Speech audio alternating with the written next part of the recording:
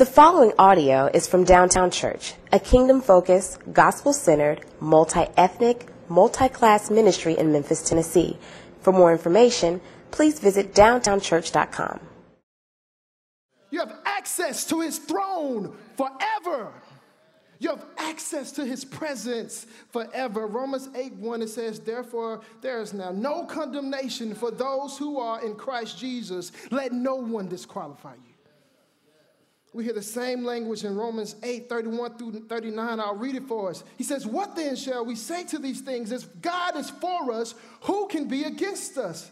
He who did not spare his own son, but gave him up for us all, how will he not also with him graciously give us all things? Who shall bring any charge against God's elect? It is God who justifies. Who is to condemn? Christ Jesus is the one who died, more than that, who was raised, who is at the right hand of God, who is indeed interceding for us. Who shall separate us from the love of Christ? Shall tribulation or distress or persecution or famine or nakedness or danger or sword, as it is written, for your sake we are being killed all the day long. We are regarded as sheep to be slaughtered. No, in all these things we are more than conquerors through him who loved us. For I'm sure that neither death, nor life, nor angels, nor rulers, nor things present, nor things to come, nor powers, nor height, nor depth, nor anything else in all creation will be able to separate us from the love of God. Downtown Church, let no one disqualify you. Your righteousness is not found in your works. It's not found in your good deeds. It's not found in your knowledge or your experiences. Your righteousness is found in Christ alone. And here's my encouragement to us. The thought of being disqualified is scary to us because we know that we could never satisfy God's standard on our own, by our own works. But Jesus satisfies the righteous requirements of God for us by dying on the cross for our sins. And I'm telling you, that means something when life hits the fan. That means something when you have fallen and you don't even believe in yourself anymore. When you don't want to show up at church Sunday morning because of what you did Saturday night. When you're reminded of your past, when you fall short and you don't live up to your standards and the standards of other people, that means something. That you've been given a righteousness that cannot be taken away. Friends, our self-salvation strategies are worthless. They are absolutely worthless. And our self-righteousness stinks to God. Our self-perceived good works get in the way of us having a real intimate relationship with God. It's our self-righteousness that makes us stiff-arm God and say that I really don't need grace. And I definitely don't need grace as much as that next person. These false teachers are trying to add to the finished work of Jesus Christ. But Jesus says it is finished. He doesn't need our help to save us. My righteousness is found in Christ alone. Not my knowledge, my good deeds, and my experiences. And the second point is this: spiritual growth and maturity comes from God and is sustained by God. He says, let no one disqualify you, insisting upon asceticism. What is asceticism? It's not a word that we use in our common vernacular, but it's in our text, so we have to deal with it. What is asceticism? Asceticism is intense self-denial.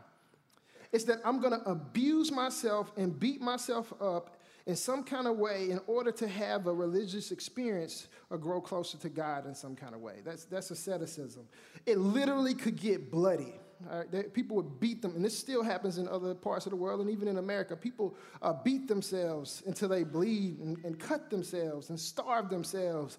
In our text, it's likely that these false teachers were starving themselves and beating themselves and then having hallucinations and having visions And then they would go run and tell the Colossians, man, we beat ourselves and starved ourselves, and we have these visions of these angels worshiping God. And if you haven't experienced that, well, you're a JV Christian, right? You're not really on our level. But if you want to grow, if you want to go to the next level, if you want to grow, this is what you got to do. You got to starve yourself and beat yourself and practice asceticism, and then you'll be on our level. Beat yourself up, wear yourself out. Friends, this is the 21st century, Memphis, Tennessee. I don't think we're beating ourselves over the back and flogging ourselves and all that stuff. We're far too cute and sophisticated for all of that, right? To be starving ourselves out here and all that kind of stuff. But we live in a society that is obsessed with the perception of success, with the perception of growth, with the perception of having it together and getting to the next level and achieving the next thing. And I have a feeling that we do know a thing or two about beating ourselves up. And there may not be false teachers telling you to starve yourself and flog yourself, but there's a culture saying that you don't measure up and that you need to be more and do more and know more and experience more or be declared invalid and canceled and unsuccessful, God forbid. So we want to grow, right? We want our children to achieve. We want to be successful. We might even want to be spiritually successful. And more than anything, we want to appear successful. So we compare our losses to other people's wins on social media. And the depression rate has skyrocketed by about like 60% or something over the last 8 or 9 years. I wonder why, right? We're constantly comparing ourselves to other people all day long. So we want to measure up. We want to win. So what do? We pull out the house rules again. We go back to our legalistic tendencies. We might believe that we're saved by grace, but we think we got to grow by all these other different tactics. And that leads us back to our house rules. They're supposed to lead us to winning. So here goes some more. This is how we grow. Send your kids to that school or fail. Read this book or be left out. I don't want to talk to you unless you read this book. Everybody in my circle got to read this book to get woke. Listen to this album. It will change your life. Eat this diet or you're going to die in 5 years. Have this body or be shamed. Y'all, it gets crazy. Eat this, it will change your life. Read this, it'll change your life. Try this podcast, it'll change your life. Drink this, go to this seminar. You got to go to this conference. You got to go to this retreat. You have to join this small group. You have to start this reading plan. You got to get a subscription to this YouTube channel. Watch this documentary. Look at this video. Click on this link. Join this group me chat. Oh my gosh. Join this club. Be at church 8 days a week, or you're not serious about your relationship with God. You got to lose weight and gain weight all at the same time. Be discipled by this person. Start this class. Stop watching TV, but you got to see this show. Oh, my goodness. I'm about to have an anxiety attack just reading it. But here's how you answer all of that. It's a powerful word. No. That's a word that some of us need to learn. And you might lose a friend or you might lose a job even. You can't do everything all the time. You can't be everywhere all the time. And you're not expected to do that because you're not God. But we kill ourselves trying to live up to our expectations of success and other people's expectations of success. And we try to do everything to live up to everybody's expectations. And I'm here with you. Hi, my name is Terrence. I'm a recovering people pleaser. I'm right there with you, right? And it can get hard. And people are going to assume that they know what's best for you. But you got to learn how to say no, right? I know people in their 30s who feel like they haven't achieved everything that a person is supposed to experience in their 30s. I don't know who wrote that book, by the way, on everything you're supposed to experience by the time you're 30, but they need to stop publishing that because it's like killing people, right? I know people in their 20s who are beating themselves up because they feel like life has passed them by because they're not a millionaire yet, right? And so they're frustrated. And Generation Z, the teenagers, like, I really love you and I really care about you. And I couldn't imagine being a teenager right now. where your life is public. Any mistake can be on a screenshot or a video, and everybody's always watching your every mistake. It's like learning how to drive in front of the whole neighborhood, and everybody's just watching every mistake that you make. And man, I like literally, I empathize with you for what you guys have to go through. You know, you're worried about the GPA, you're worried about getting into that school, you're worried about what somebody said on social media, and you're comparing yourself to everybody, and you're trying to be like NLE Chopper and flex on the gram. Only the teenagers probably know who NLE Chopper is. But you feel all this pressure, right, to keep up with all of this stuff. And I know you're stressed. I've been youth pastor for a while. I know you're stressed. It's a hard time to be a kid in the 21st century. But God wants you to grow, and he has a healthy way for you to grow. God cares more about your growth than you do. And God cares more about your growth than all those people who have all those expectations and plans for your life do. And he cares about your inner life. He cares about your soul. He actually does love you and cares about the condition of your heart. So there are two types of growth. There's two types of growth. There's the growth you get when you grow a pile of bricks. We might have that picture. You have a pile of bricks. A pile of bricks can grow rather quickly. You want something to grow, all right? You want to grow. You want the thing you're trying to do to grow. You can grow it like that, just this pile of bricks, and it just get bigger and bigger and bigger. And before you know it, hey, you grew a pile of bricks. But the pile of bricks isn't alive. It's not connected to anything. But you grew something that gives the perception of success and growth. And pat yourself on the back. Your pile of bricks. Right? It's not alive. And when you're trying to grow yourself like that with all these self-help books and podcasts and blah, blah, blah, you end up just like that dead pile of bricks. But then there's a second way to grow something. This is the good growth. It's the growth you get when you grow a tree. See, it starts with a seed, and you put it in the soil, and you have to tend to it and water it. And guess what? It actually is alive, and it actually is connected to something, and it might not grow as quick as the pile of bricks.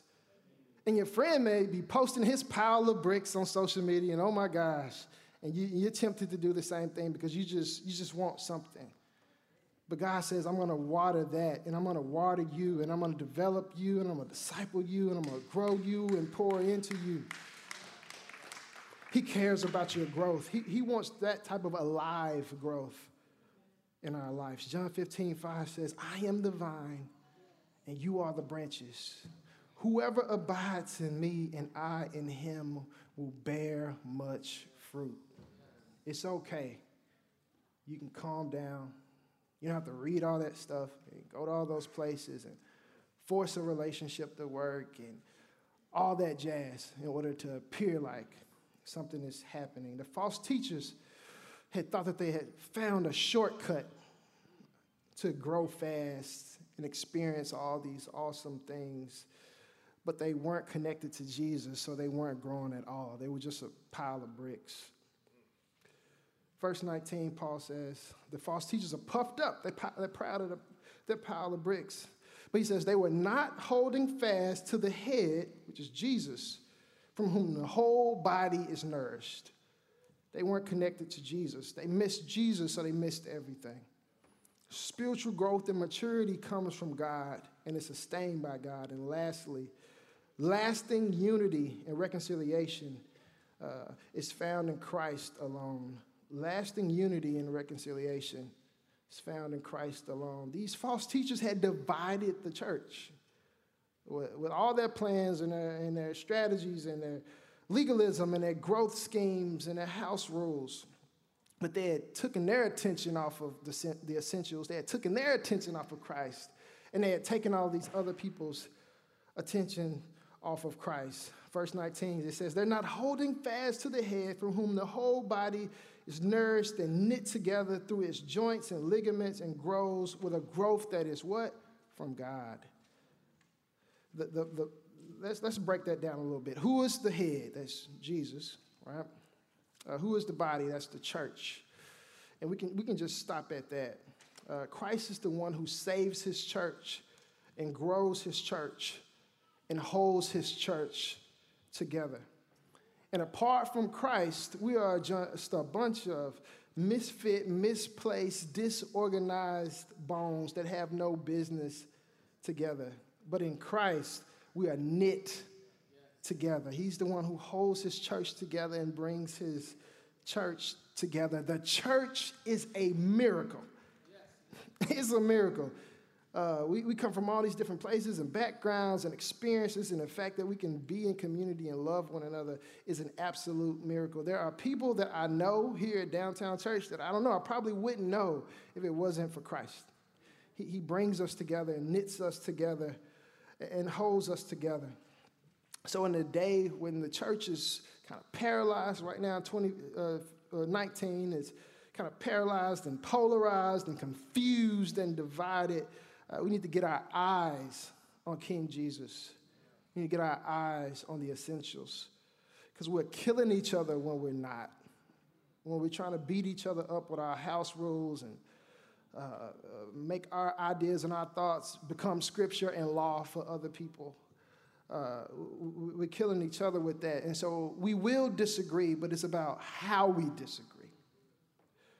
And Paul is warning the false teachers, and dare I say, he is warning us that we need to keep our eyes on King Jesus. We need to keep our eyes on the essentials, because Jesus is enough.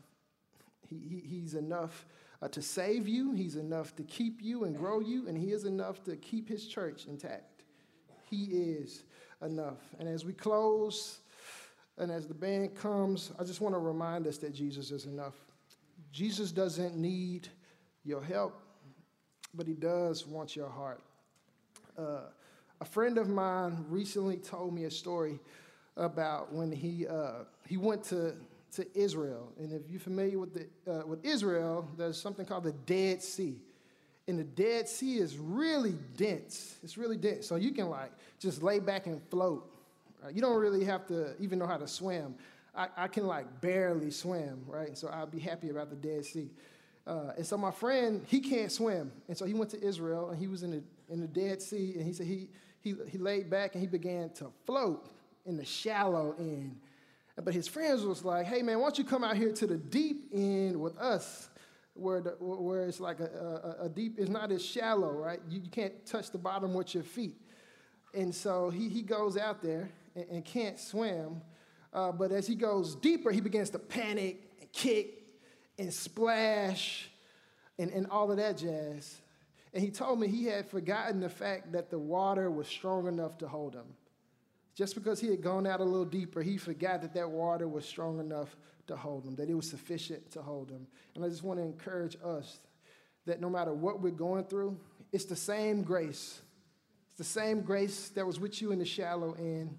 It'll be the same grace as you go through the tougher parts of life. God's grace is sufficient for you. It can hold you up. Jesus is enough for you. He doesn't need your help to save you. He doesn't need your help to keep you. He's with you, and he can sustain you, and you can rest in that reality. Let's pray. Father God, we come to you in your mighty Son's Jesus' name, just thanking you for your grace and for your love. God, you are enough. You can hold us up. We don't have to panic and kick and splash and come up with ways to try to save ourselves because we think we're going to perish. God, help us to remember your saving grace. God, help us remember that we were dead in our trespasses. We had nothing to offer, nothing to give.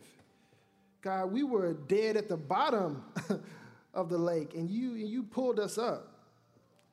God, let us not forget that. Let us not think that we're saving ourselves or saving other people, but we're saved by grace through faith, not by works, so that none of us can boast. We thank you and we love you. It's in your mighty Son, Jesus' name, that we pray. Amen. Let us continue worshiping our God through giving.